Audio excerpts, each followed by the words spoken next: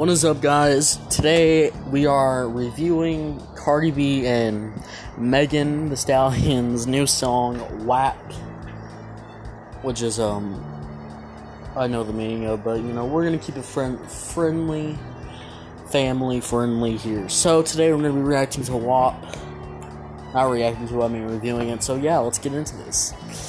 Alright, I'm gonna listen to the song right now.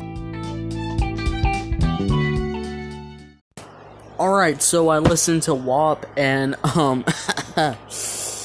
epic song. Now, there's a lot of hate for this song, I will admit. I saw some videos about it. We can actually look up some stuff right now.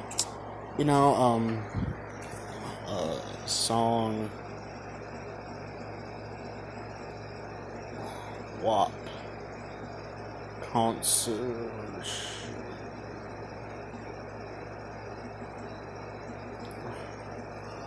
Just look up Cardi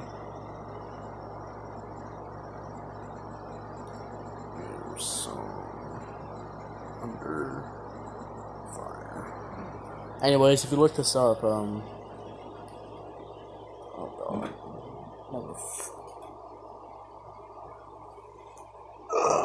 sorry,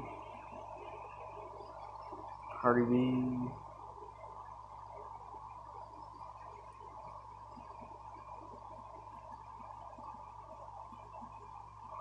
Alright, so if you look up Cardi B WAP Under Fire.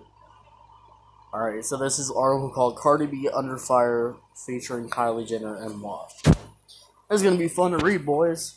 Get your popcorn. Cardi B is on the defense about Kylie Jenner's appearance in the music video for her WAP duet with Megan Thee Stallion. Following change.org petition to Jenner as 65,000. Why? What is the problem? Cosmetics Mogul's quick door opening scene and Colin Tilley directed video has left many outraged through the reason it's less than clear. Quote, "The video was perfect until we saw K, and I wanted to throw my phone." What is the problem again? Petition organized Nini YouTube wrote without elaborating. Since its release on Friday, the racy pastel color sexually suggestive clip has generated more than 60 million views on YouTube.